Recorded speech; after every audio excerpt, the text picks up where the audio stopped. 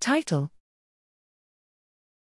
The Aerobiology of SARS-CoV-2 in UK Hospitals and the Impact of Aerosol-Generating Procedures. Abstract. Background: SARS-CoV-2 nosocomial transmission to patients and healthcare workers, HCWs, has occurred throughout the COVID-19 pandemic. Aerosol-generating procedures, AGPs, seemed particularly risky, and policies have restricted their use in all settings.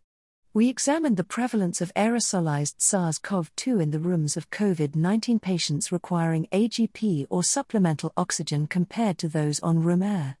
Methods: samples were collected prospectively near to adults hospitalized with COVID-19 at 2 tertiary care hospitals in the UK from November 2020 to October 2021.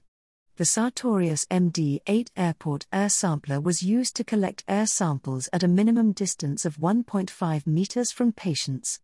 RT-qPCR was used following overnight incubation of membranes in culture media and extraction.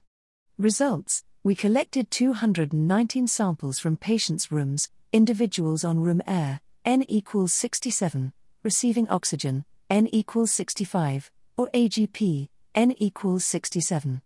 Of these, 24.6%, samples were positive for SARS-CoV-2 viral RNA.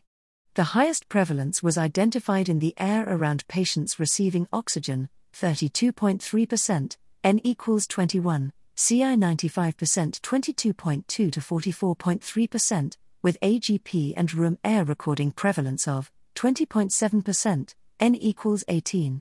CI 95% 14.1 to 33.7%, and 22.3%, N equals 15, CI 95% 13.5 to 30.4%, respectively.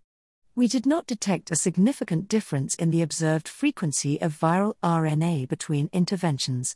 Interpretation: SARS-CoV-2 viral RNA was detected in the air of hospital rooms of COVID-19 patients, and AGPs did not appear to impact the likelihood of viral RNA.